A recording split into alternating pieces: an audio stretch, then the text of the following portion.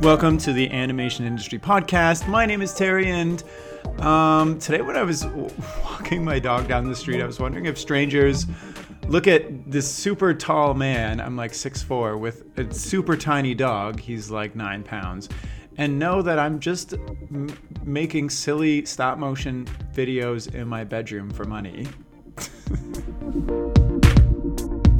This chat is with Mac Whiting, who is the supervising animation director at Warner Brothers Animation.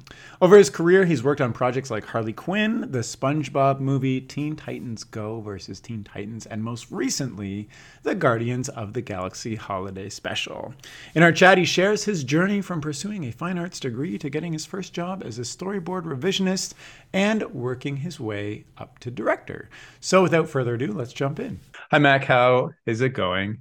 It's going well. Thank you. Nice to be here, Terry. Perfect. I was reading your website before this, and it says that you got the opportunity to paint Dolly Parton for her album cover. Is that true? I did. That is How a true did that story. happen? Please tell me. That's just one of those wild, wacky things about living and working in Hollywood many years ago. There's an incredible artist by the name of Kai Ahrens who does a lot of posters. He works with the Hollywood Bowl a lot of times and does promotional posters for different artists that come there. And just in the circles of Hollywood and doing different artistic projects and things, in one way or another, we were connected through mutual friends, and he needed a painter. He has a relationship with Dolly Parton, and he needed an artist who could paint her for her forthcoming album cover. And so I got commissioned to do it. So it was a real thrill. Was that anxiety? Like, I got asked to paint a family member's dog this Christmas, and I like freaked out because I was like, I need to make this look good. Like, oh yeah, of course. Yeah, I freaked out a little bit at first, and then it was like, okay, this is no big deal, right? Just another painting.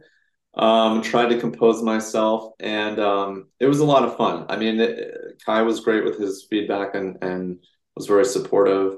Most importantly, of course, you want to represent Dolly and make her feel good about how she looks and who she is and all those things. But it was incredible.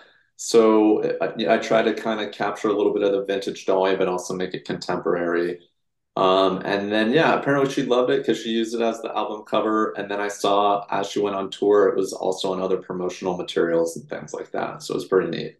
oh, that's really cool and random, and Yeah, super random. very living the Hollywood dream, kind of.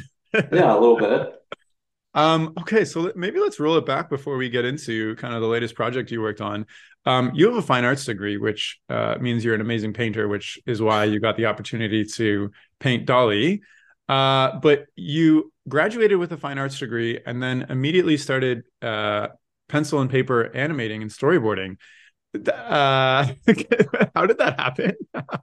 Yeah, no, that's a great question. So, growing up, I was always interested in art. My grandmother was actually a big influence on me. She was an artist. She just did it recreationally and was a really talented painter and drawer. And my mom is also an interior designer, so there's some artistic influence there as well.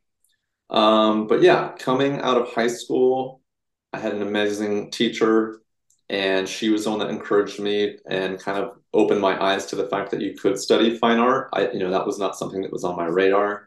My dad is an attorney. I was always thinking of, pursuing something a little more practical, career-wise. But then, kind of looking into it and applying myself, I found these incredible fine arts opportunities around the country, and ended up coming down to Southern California. I was born and raised in the Bay Area, to USC, which had an incredible art department. Also a great cinematic, arts program as well, of course, very well known for that. And so it was cool. I was exposed to a lot of different types of art, things that people were doing, and at the time was kind of envisioning or trying to become an illustrator. So I worked in sports illustration for many years. I collaborated with a few different professional baseball teams and was actually pursuing a licensing deal with Major League Baseball. I had always had this kind of childhood dream to produce and publish my own trading cards. I loved the Donruss Diamond King baseball cards growing up. And so I had this childhood aspiration to become like the next great painter of baseball cards, which was really fun, but not necessarily like a lifelong career choice. So the practical side of my brain and also my family, my dad, my dad was saying, "Hey, maybe you want to, this is great, but think about other opportunities that may come along." And so when I was graduating in 2000, I just was berating my counselor there at campus about job opportunities, something that involved art and the artistic industry on a whole. And so I did some mural painting, I did different things, but nothing was really resonating as like a career path. And then an internship at Nickelodeon came up as an opportunity. It was just an entry level position. And I had this sort of eureka moment of like, of course, I loved comic books, I loved cartoons as a kid. But honestly, was not really exposed to, again, that being a career opportunity. Like I kind of just literally fell and stumbled into this opportunity in this world. And so I went to Nickelodeon and Wait, hold up. Like the yeah, Nickelodeon internships are like super, super sought after. People from all around North America slash sure. wherever apply. Like Yeah. it's really tough to get in. Uh-huh. Back in 2000, was it the same situation? I can't speak to their hiring practices. I mean, clearly I went in for an in-person interview and Yeah. I had a professional portfolio at that time. It was not animation related, but I give a lot of credit to the person who interviewed me, ironically, is has now gone on to become the head of Cartoon Network, who's Kelly Cruz. She Oh, at the time was a higher end producer at Nickelodeon, and I don't know. We had a great rapport in this interview. Clearly saw some sort of um, you know he's like, here are these kids potential coming with storyboard portfolios, and then we got this painter. He's got a mural. outside He's the got baseball box. cards. Yeah, outside the box painter Yeah. who did printmaking and all these different things. But she saw some potential in me. And I told her, I was willing to do anything. I didn't care. I just wanted to get in there and learn what I could about animation. Nice. And so they hired me. At first, it was an unpaid internship, and I did all the things that interns would do. I would make Xerox copies and get people coffee and do whatever they asked me to do. I was just happy to be in the building. And quickly, I kind of befriended some of the storyboard artists and other people around my little cubicle area. Yeah. And I was also deliberately using any and every break I got to draw and sketch, and would not so subtly leave these drawings around my space so that eventually, after a few months of doing this, they said, "Hey, we can help notice your drawings, and wow, those are pretty good." And what is it necessarily you want to do in animation? And Yeah. I was always very candid about it, and I think part of it may have, I don't want to speak for them, but it may have been refreshing that I really was so just like green and just bright-eyed and doughy and excited to absorb whatever information I could, that Totally. they really were so kind. They took me kind of under their wing and started me at a very entry level position of doing storyboard revisions on a preschool show called Oswald the Octopus, which was an adorable show starring Fred Savage as the voice of Oswald. And it was just like the perfect entry point into animation for me because I got to understand the storytelling aspect from the storyboard. I got to actually draw, do practical drawing and application of these are final boards that are being drawn on paper, and work with some really talented storyboard artists who were able to kind of, give me the tutelage and guidance in terms of how this all worked. So Amazing. that was my first gig. I Yeah. haven't heard the word tutelage in quite a while. I'm Yeah, I'm like, kind of an old school, old school guy here. Your story, so far it sounds like the classic, like got the unpaid internship, worked really hard, ran the coffees, drew every moment you could, got noticed, etc. Especially in like today's climate, it's really tough to take something that's unpaid. Were you living at home at the time? Were you supporting yourself in other ways? So I had moderate success as an illustrator, enough to pay the bills. And I also had a lot of help from friends from college. I was living with a friend from college. His parents were in real estate, so they had a rental home that was unoccupied. So my rent was very cheap. Oh, nice. Um, Now, one of the caveats of that was we lived down by LAX, and for those who don't know, Nickelodeon Studios is in Burbank. So that was a good 2 hour commute Yeah. on a daily basis going each way off the 405. But again, this was all part of in retrospect, I look back and it's like I can't believe I did any of this, but I didn't care. I mean, I would have driven 4 hours to have worked at Wow. Nickelodeon. That was sort Wow. of my mentality was um, once I kind of it was almost an immediate realization that like, oh my gosh, yes, this is such a natural merging of all of my interests and something that I had maybe been building towards subconsciously my whole life. So once I kind of landed in there and felt the energy of the artistry, the collaborative environment, and the storytelling aspect, it just kind of clicked. Like this, I knew kind of I had found my place and was like, I'll do whatever it takes to keep this train Wow. rolling. I mean, that I was literally just going to ask you because it sounds like you were doing a lot of different kind of not random, but like different paths before you found this. Once Mhm. you realized, so young at Nickelodeon doing kind of revisions and whatnot, once you kind of Mhm. realized this was for you, did it get easier mentally to streamline yourself, or was it now extra hard because you knew what you wanted to do and you had to work at it? Because you have quite an illustrious career. You're coming up almost 25 years in animation, like, and here Ooh, you are doing some really, really cool things these days. So yeah. how Um, does the journey feel once you realize this it's for you?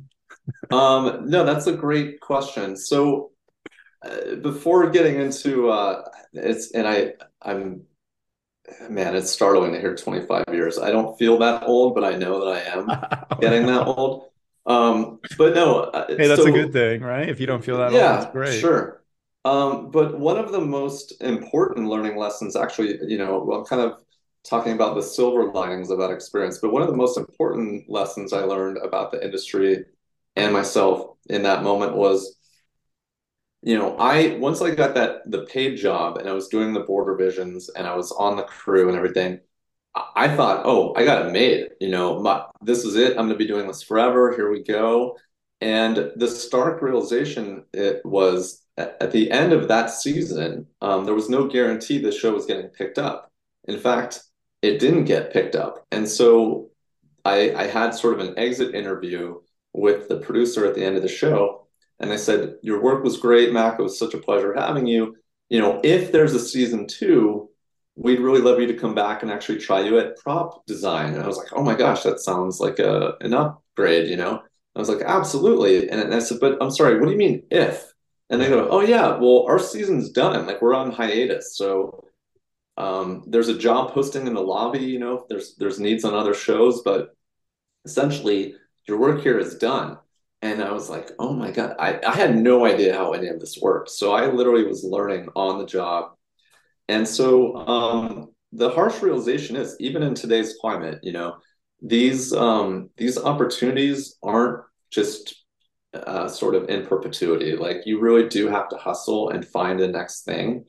Um, and so I looked around and fortunately there was a friend who I had made at the studio at the time. And I was asking her, what are you doing? And she said, oh, I got wind of this digital company that's starting up and they're doing flash animation and they have an online show and they might be making a movie and this and that. And I said, yeah, yeah, where is that? I want in on that. So it's a funny story. I don't want to get too much into the weeds on that, but there was a studio at the time that was doing webisodes that were very popular amongst college kids, and they were ramping up to do a movie in Flash. I didn't even know what Flash was. It's like I kind of loosely knew, of course, the things that were being played on the internet used a Flash player, but I'm like, how is that applicable to animation? And so I went. She got me an interview at this company, and they looked at my portfolio. And again, they're like, okay, have you ever used the Flash program to do animation? I said no. And so they said, okay, we'll hire you on, a 2 week. We'll sign you a 2 week contract to see if you can kind of pick up the production process and the program, and we'll go from there. And I ended up working on that movie for over 2 years. I never signed another contract. That's a that's a learning experience for you young kids. Make sure you double check or renegotiate your contract. But anyway, yeah, so I ended up learning digital animation again in the trenches on the fly, and was very blessed to be alongside some really talented and really cool people that helped kind of guide me along that path. So there was this very immediate and short, like within 2 years, I had gone from not working in animation to then learning paper, animation to now digital paperless animation. So it was just a crash course of how to do this stuff. And admittedly, my work was probably pretty terrible. But I got tangible, real on the job experience, which was ultimately, in retrospect, the most valuable part of the whole experience was. And it was also a very small company and small production. So you really had to create things for yourself. There weren't departments per se. It wasn't like, oh, we'll just send that over to the background department or the props. It's like, no, if you need something, you just make it. So that was pretty wild. I mean, it sounds like you were really down for anything. And because, like, have you reached a point in your career where you're like, I'm not going to learn this? Like, for me, like 3D, I've tried so many times. It's not my thing. And if a project came up that was in 3D, I'd be like, sorry, I'm not going to throw myself at that. Have you reached kind of that in your career now that you've well established kind of what you do? I wouldn't say that. I kind of, I have to admit, I have the opposite mentality. Like I'm willing to try to learn anything. If Hmm. I feel like it's going to benefit the program or the process, Yeah. I'm willing to dive in there and try to understand it. 3D, admittedly, is one I have not delved into because I understand how much of a time commitment it is. So I'd have remained in the 2D space primarily. But Toon Boom Harmony has the ability to incorporate 3D elements into it. And so there have been some occasions where other artists have sort of uploaded or imported 3D elements, and I've kind of played around with those. And I mean, it looks incredible. Like the capacity, the things you're capable of doing are awesome.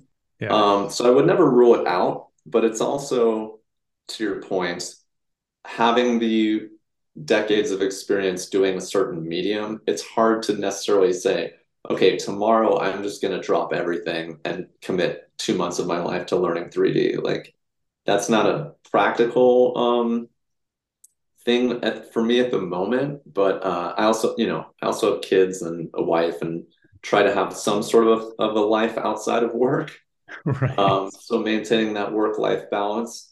Maybe 10 or 15 years ago, if someone said, hey, you got to learn 3D, you're not going to last in this industry, I would just dove in head first. But yeah, it's nice that at least 2D animation still has a place in the industry. Yeah, for sure. So for now, it's not an issue. Although with AI coming along, you never know. Yeah, I mean that's a whole other topic we could talk about. I just kind of have one more follow-up question from, the story you shared.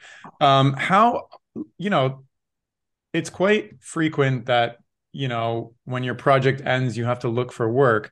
But how do Mhm. you approach it from like, I'm looking for work, not in a desperate way, but in a way that, you know, you're asking everybody and you're looking for opportunities. And I, I'm trying to figure Yeah, out how I'm trying to word this, but like, how do you ask for work in a way that doesn't feel desperate while also kind of sure. giving yourself confidence and an ego boost, I guess? Yeah. I think that a huge, I mean, it's become easier in a sense, only in the way that the internet is so prevalent and job postings, these sites and the industry on a whole. I think it has a much stronger support system than it did back then. I mean, back then it was literally kind of who you knew and just trying to make connections and stuff. I think retaining personal relationships is still a huge part of it. Um, I would advise young artists when you get onto a job, take note of sort of who's in charge or who your contacts are. Keep a contact list of people, especially if it's a positive experience. It never hurts to just reach out to someone and say, "Hey, I really enjoyed working with you. Don't know if you have any other future opportunities." Or just say, "Hey, I'm just curious what you're up to because I think you're a great artist." It's it's incredible how often in our industry stuff is just kind of like, oh, we need a background artist. Oh, you know what? I worked with someone on such and such, and they were really good. And then next thing you know, you're connecting with someone new. And as much as the pandemic has sort of reopened the understanding that this is a global art form and there are studios literally all over around the world and people doing this all over, it's still kind of a small pond in the grand scheme of things. It really is kind of, you can create relationships and connections that in many ways can sustain, what you're doing for a long time. Have Um, have all of your projects, I guess, been based on who you know, or have you ever reached out kind of cold to somebody you wanted to work with or wanted to work at or something like that? yeah, no, that's a great question. I wouldn't say they're all based on who I know per se, but I think it's more a cumulative effect of, um, I mean, the older I get, the more I look back and this is going to sound really cheesy, but I do kind of believe also in like the power of manifestation or at the very least, like putting a plan in place or setting your sights on something that you want to do.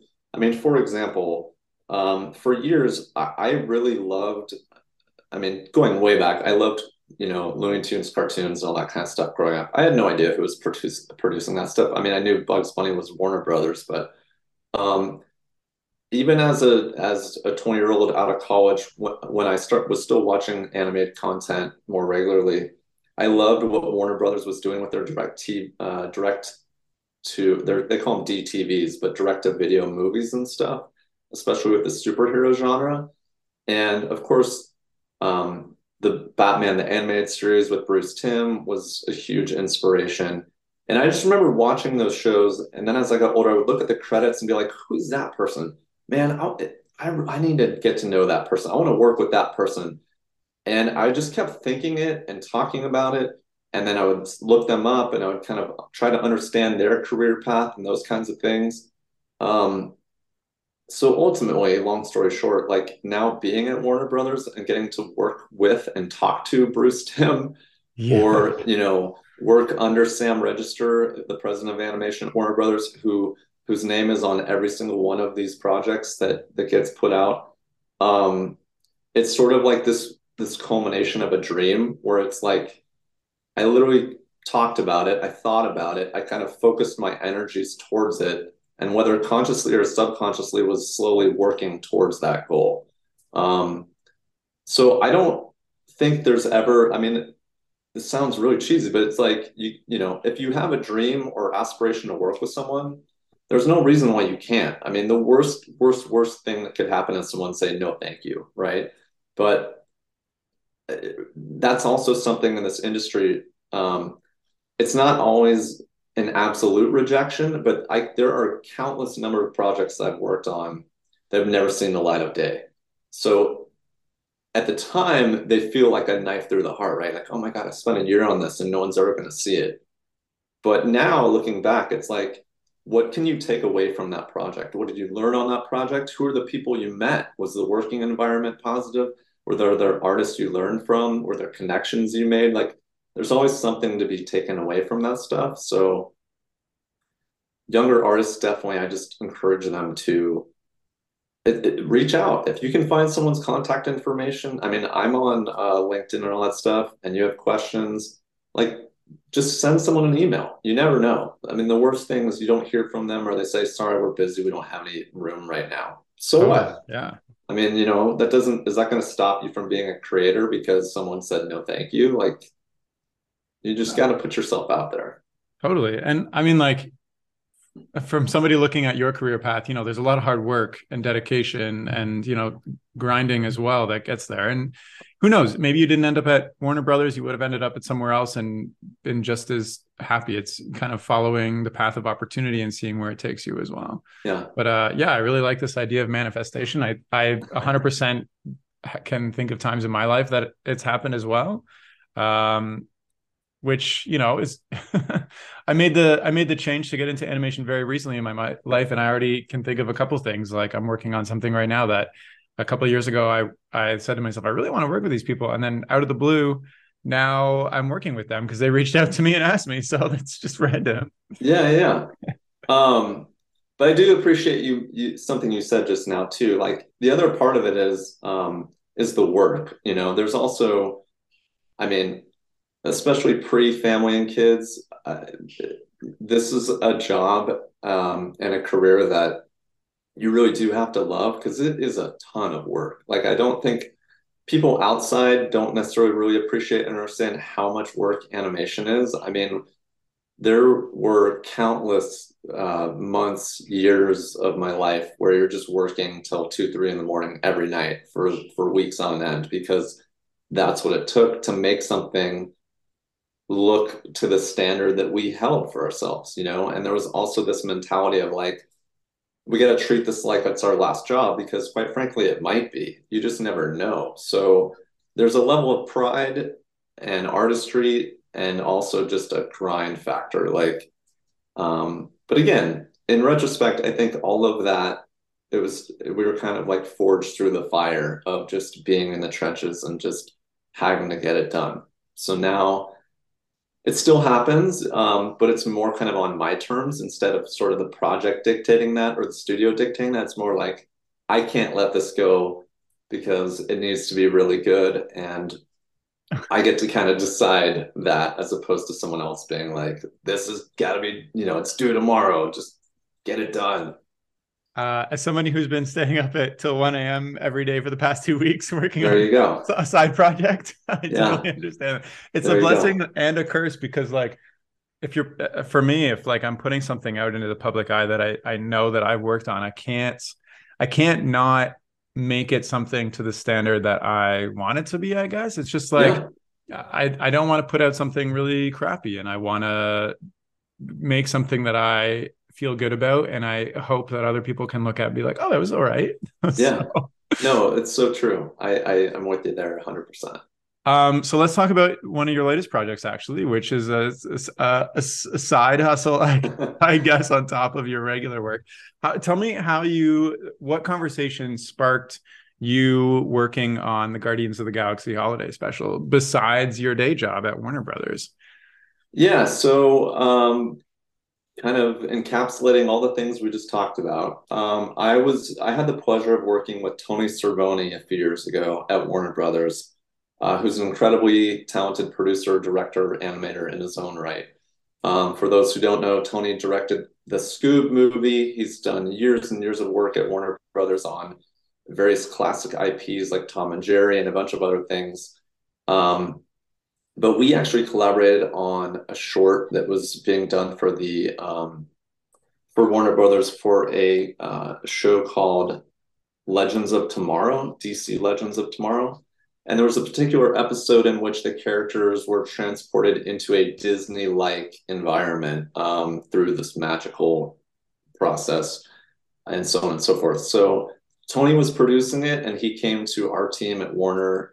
We have a small internal animation team to produce it, and so it was super fun. Tony was incredible to work with, amazing guy.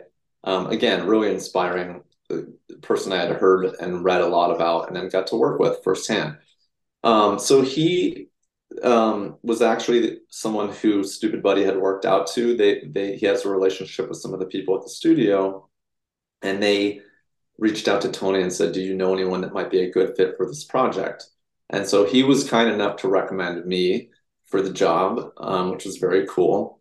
And so at that time, I was introduced to the team, Matt Senreich and Seth Green, the co-founders of the studio, and the production head at the time. And they kind of explained it to me in broad strokes. And initially, the discussion was just about producing a test. And so I heard rotoscope animation, Guardians of the Galaxy holiday special, and I said, I'm in, Yeah. sign me up.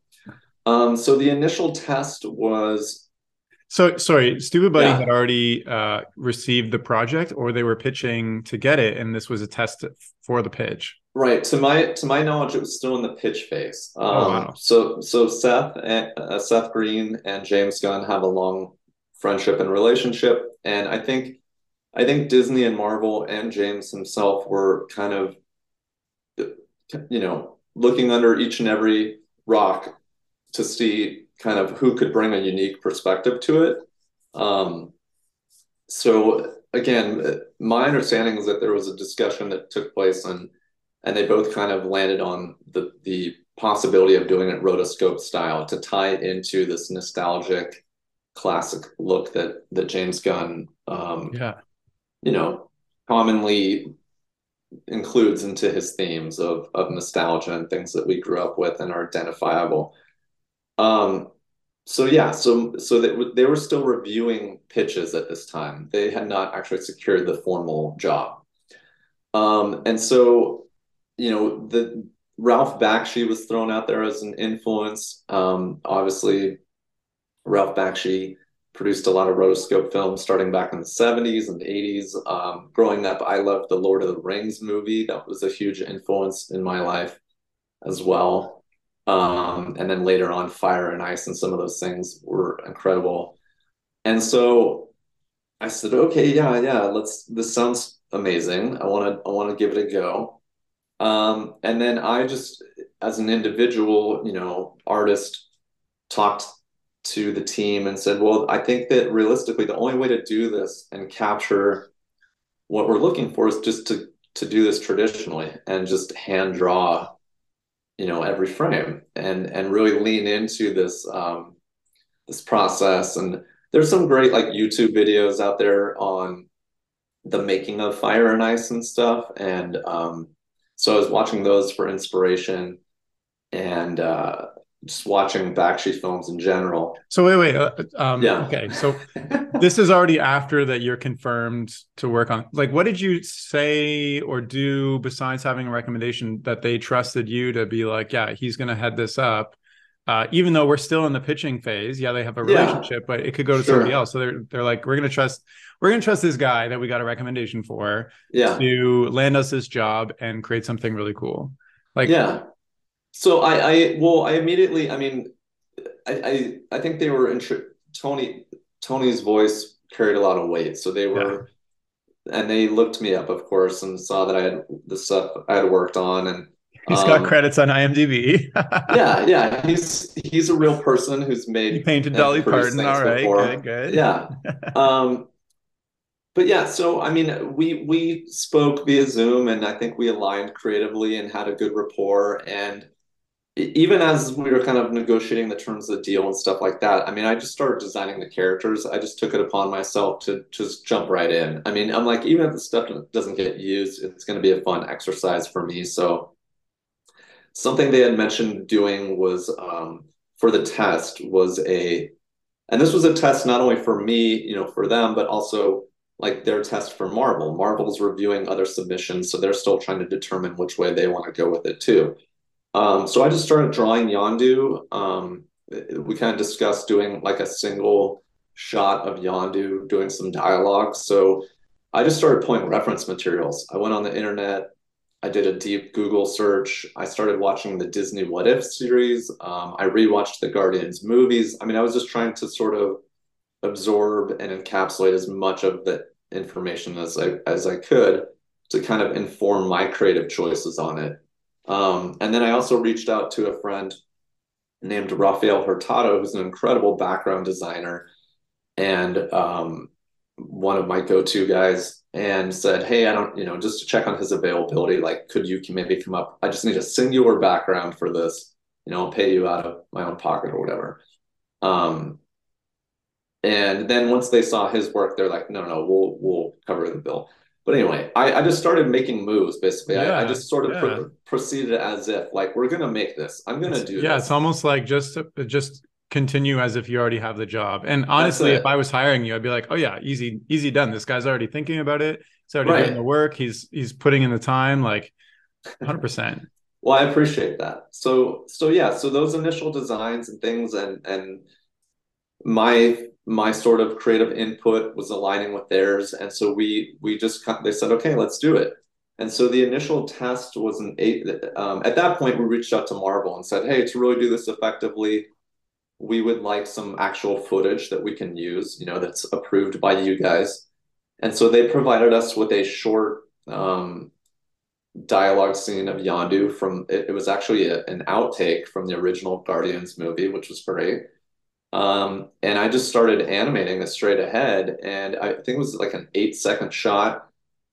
It came out to something like over 200 frames. You're just on And Toon Boom every night. Just on Toon Boom on twos, and I just started drawing, and it was really helpful.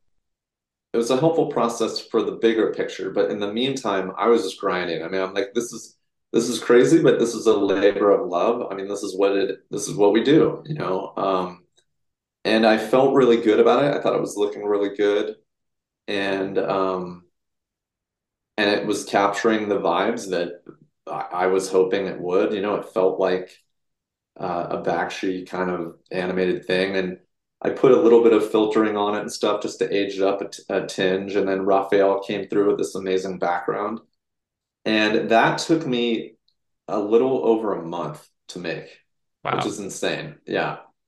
Um, and again, And this was this after. is like in your after hours. Like you This is come home after from hours. work, These are from the hours of like your kids are like, 9 Dad, p.m. can we till 3 in the eat dinner? morning. And you're like, I'd, go boil I'd at some least hot wait. dogs. I'd at least wait till the kids would go to bed, and then my wife, God bless her, was very supportive and understanding, at least in the beginning stages, as a spouse would be. And then I'm Of like, course. babe, I'm unavailable for the next 4 weeks every night until the wee Wow. hours of the morning. And there were some nights where I just would stay up all night, and you So just why did you want yeah. to take this project in the first place if you knew it would basically take up all of your spare time and you away from kind of your family and stuff? Like I would do the same thing. I know why, Yeah, because just for the yeah, love of it and etc. yeah. But why would you, after you've established yourself as a supervising animation director at Warner Brothers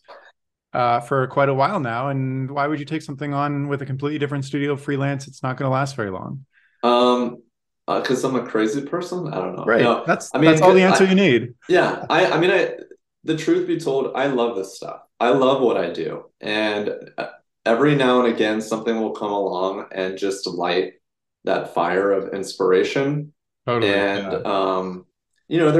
I love everything I work on. I love getting a chance to animate and do stuff every day. But there's an occasional project that comes up where you're like, oh my God, this is the one that I'm ready and willing to pour all of my energy into. I mean, considering the high profile nature of it, who's involved, the content, I'm a fan of the content to begin with. And so getting to work with these characters and that studio and all these different things, it was like, yeah, I'm in. Um, so yeah, it was just a labor, that phrase labor of love gets thrown around a lot. I mean, this was truly and genuinely a labor of love. Yeah. And so long story short, the test submitted the test. Stupid Buddy was thrilled with it. We sent it to Marvel. And shortly thereafter, they're like, yeah, this is the one. And the feedback we got, which really meant a lot to me, was they said that it was the one that most authentically represented sort of the Bakshi rotoscope style that they were aspiring towards. That a lot of other studios did beautiful work, but they kind of reverted to their traditional animation pipeline, right? Yeah. Which was the thing that I picked up on in the sort of brief description and initial conversations that we had was that the Bakshi thing was more important in a sense, capturing that rotoscope nostalgic style.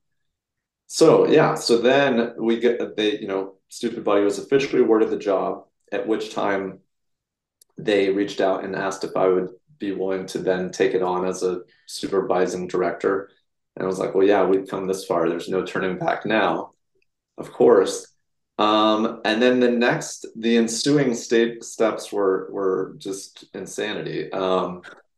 We conveyed to them, and they fully endorsed and understood, like, the only way to do this thing and maintain that sort of level of authenticity is to shoot it live action. And so there was some back and forth about whether we were going to organize and produce that and hire actors and stuff, or if they were going to take it on. And that sort of permeated for a little bit before the next thing we know, they're saying, okay, James Gunn is going to direct this on an off day in Georgia in a soundstage while they're shooting Guardians 3. He has, the crew there. And so they flew Matt Senreich, Seth Green, and myself to Georgia to go supervise and participate in this shoot, which is insanity. Yeah. That sounds amazing. Yeah. It's as amazing as it sounds. So again, hearing that, I started doing some boards and stuff. Yeah. And I hope somebody from those other studios that didn't get the test are listening to this and realizing what they missed out on.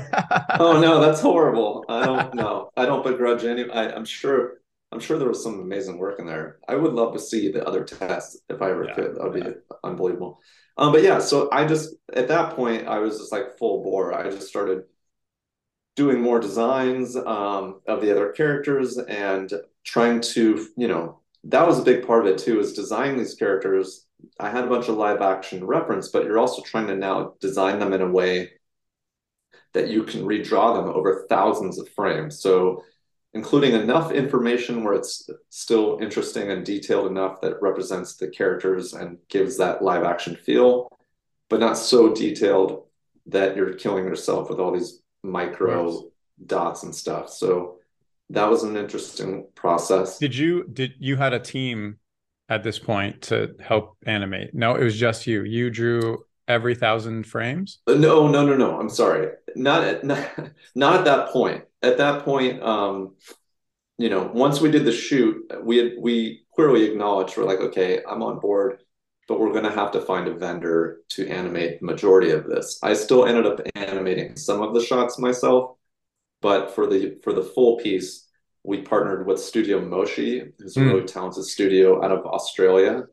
And they had an amazing animation director in their own right, who was sort of my conduit for their studio, a guy by the name of Christian Clegg. And so off we went. But going back to the shoot, so the shoot was unbelievable. We were there with James Gunn. Michael Rooker was there playing Yondu in full costume, minus the face makeup and the headpiece and all that stuff.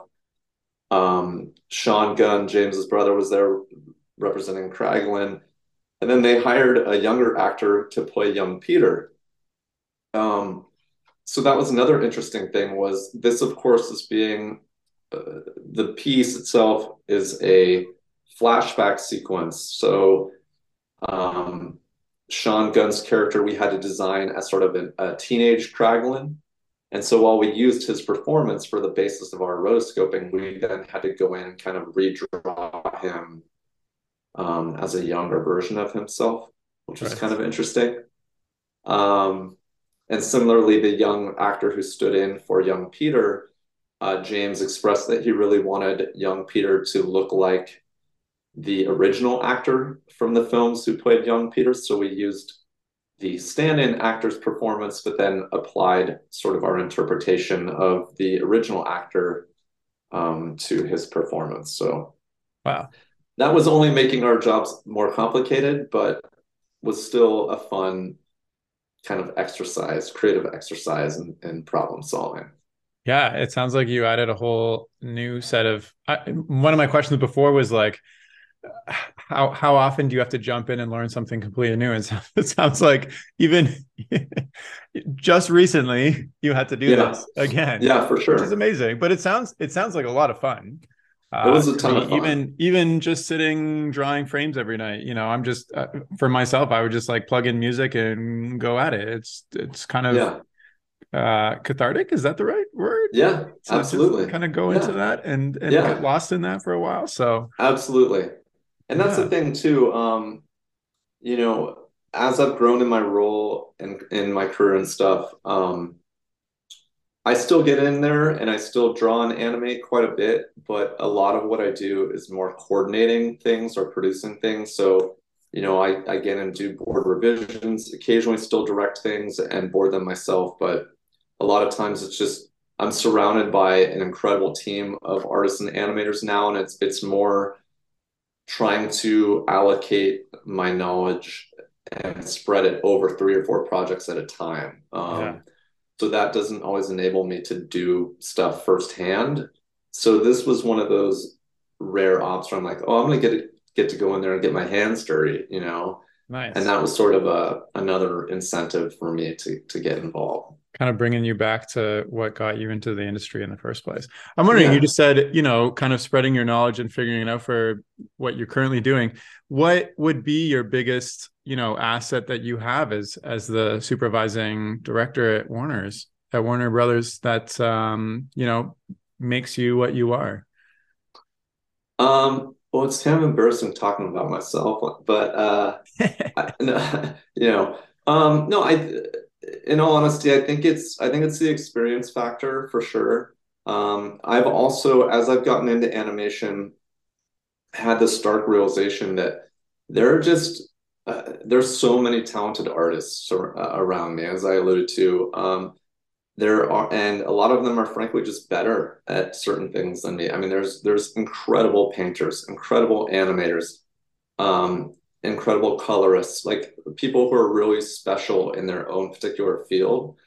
And so I think one thing over time, I was always drawn to it naturally. Again, sort of being having sort of the two sides of my brain from each of my parents influencing me at a young age.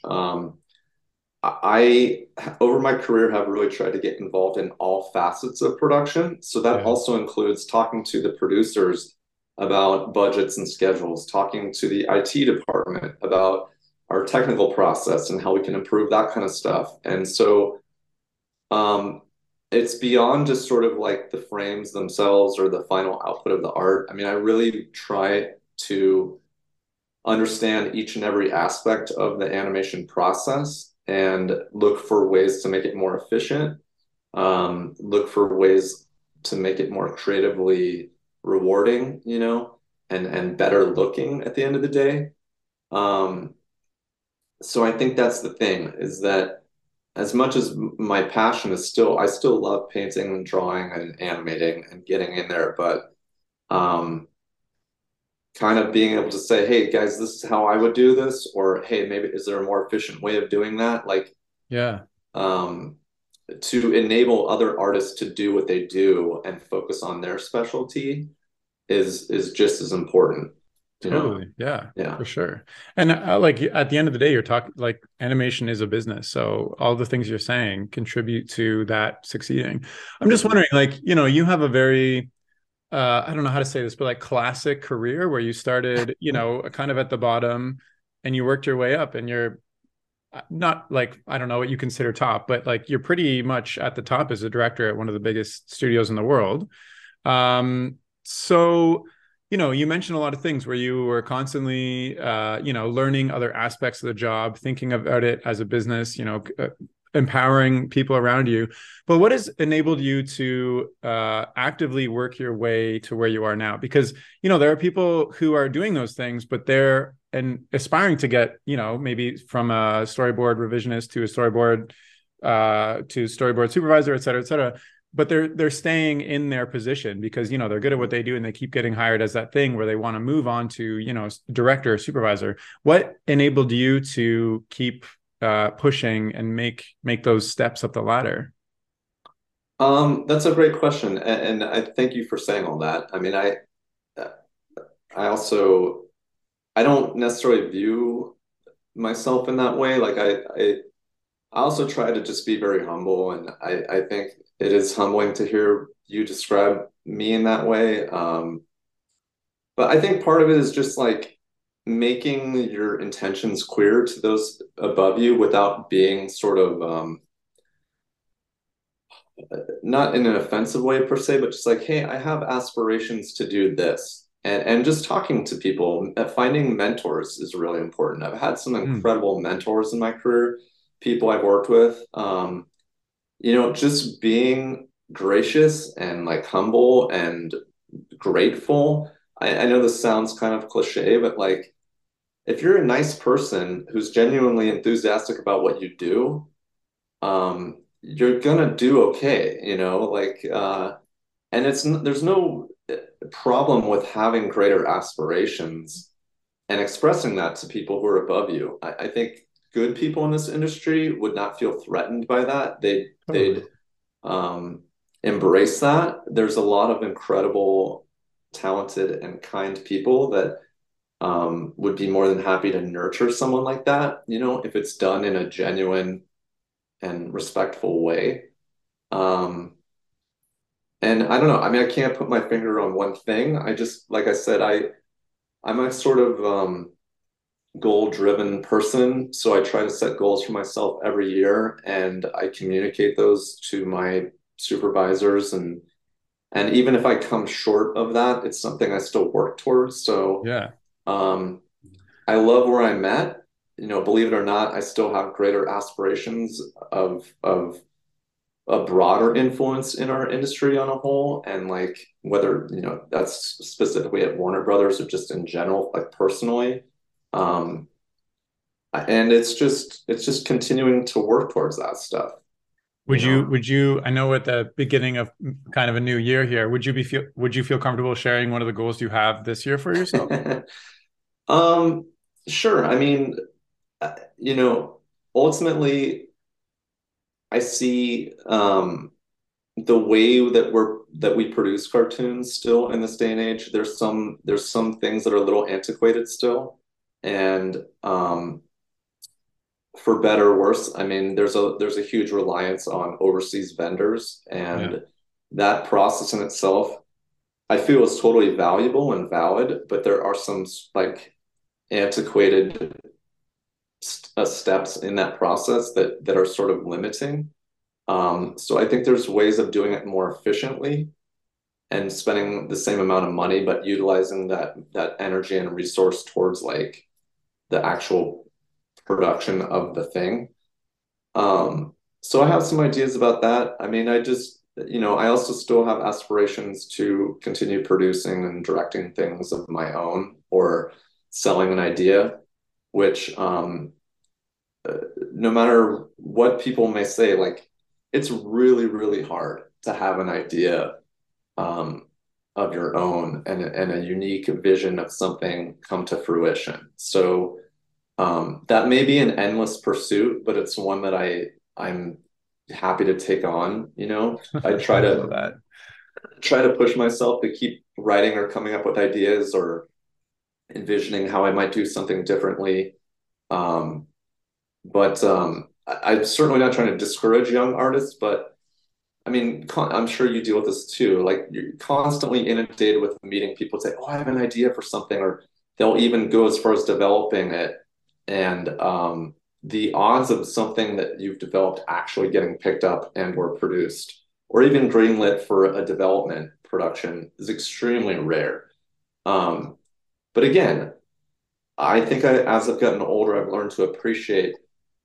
I don't see those things as discouraging because there's always something to be learned from that. Even by doing the process, Yeah. um, you're going to be sharpening your skills and learning something from that, Totally. Or maybe you're pitching someone an idea and they don't love that idea, but they're taken by you and they say, "Wow, that person."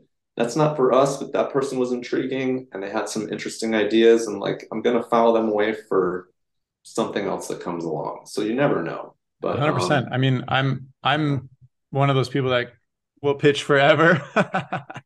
And I have gotten something signed for with a producer, but I haven't gotten anything greenlit or anything.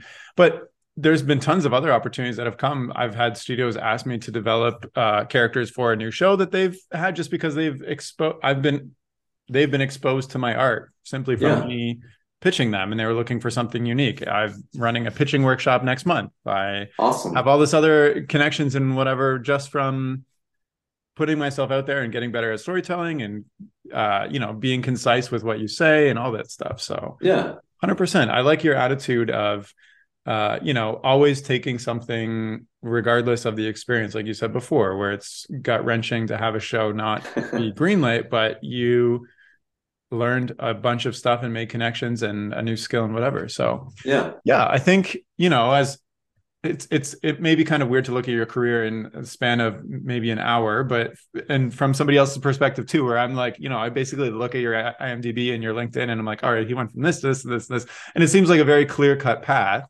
But when you're in it, you have no idea where the future is going, is going to come from this project, et cetera, et cetera. So I sure. like what you said And about, sorry, but to interject there, at the same time, like on a personal level, my life has been changing and evolving too, right? I was a single guy living in Hollywood for a decade. Like that's a yeah, totally different perspective on and on career life, etc., versus settling down, having a family, and then um, a lot of time there was a fear almost of like the big studio, oh, that's going to stifle my creativity and stuff. Not at all. It's just a different avenue to enable this. And as stability and different things become more important, that attitude and navigation shifts as well. So um, I think smaller studios are incredible places for younger artists to get their feet wet and to wear multiple hats and take on responsibility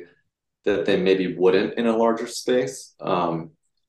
But at the same time, there's incredible benefits from working at large studio, experiences as well. So yeah, well, why not both? that's it. Your Yeah, show gets or canceled, move both. to the next place. There you go. Well, there's Amazing. certainly that's definitely a seems to be a common thread amongst some younger artists are kind of the job hopping and stuff. But Yeah, yeah, I mean, at the same time, you gotta snatch the opportunities when you can sometimes, totally. I mean, you kind of hit on something for me. I have a fear of working for a big studio because I want to be super creative in what I do, but why not? Who cares? Work there for a Yeah, couple of years, then move on or something like that. So right. Yeah. yeah. Um, well, we've chatted about a whole bunch of stuff here, where you came from, how you got there, the recent Guardians of the Galaxy holiday special you got to work on, which I think is amazing. And you did it hand drawn each frame in rotoscope, which sounds insane to me, but it worked out perfectly. Is there anything kind of that you wanted that we didn't talk about or you wanted to share for those listening that you think would be interesting to hear? I don't know. We covered quite a bit. You covered the Um, whole thing. yeah, not necessarily. I think as we discuss, I mean, I encourage young artists who have questions or people out there to reach out to me. I'll do my best to respond in a timely manner. But yeah, I feel very blessed to get to do what I do for a living. I can't imagine doing anything else, and Yeah. I don't, I'm well past the point of of learning another skill or something outside of this industry at this point. And I just feel blessed, like getting to tell stories and make cartoons about superheroes or whatever else it may be is definitely a dream come true. So Well, that is amazing to hear, and especially because at the beginning you said it's a ton of hard work. Nobody just happens to become an animator by accident. no, not really. Yeah. Well, thank you, Max, so much for coming on the chat. It's been an absolute pleasure, and it's been great to pick your brain and learn all about how you make things happen. So thank you so much. No, my pleasure. A Of pleasure chatting course. with you as well. Great. And if you're listening and you want to reach out or check out his work or whatever, you can do so by looking at his website, which is macwhiting.net. And I'll also include his Instagram, LinkedIn, and IMDb in the description of this chat. And that's all for now. So thank you so much for listening. Okay, bye.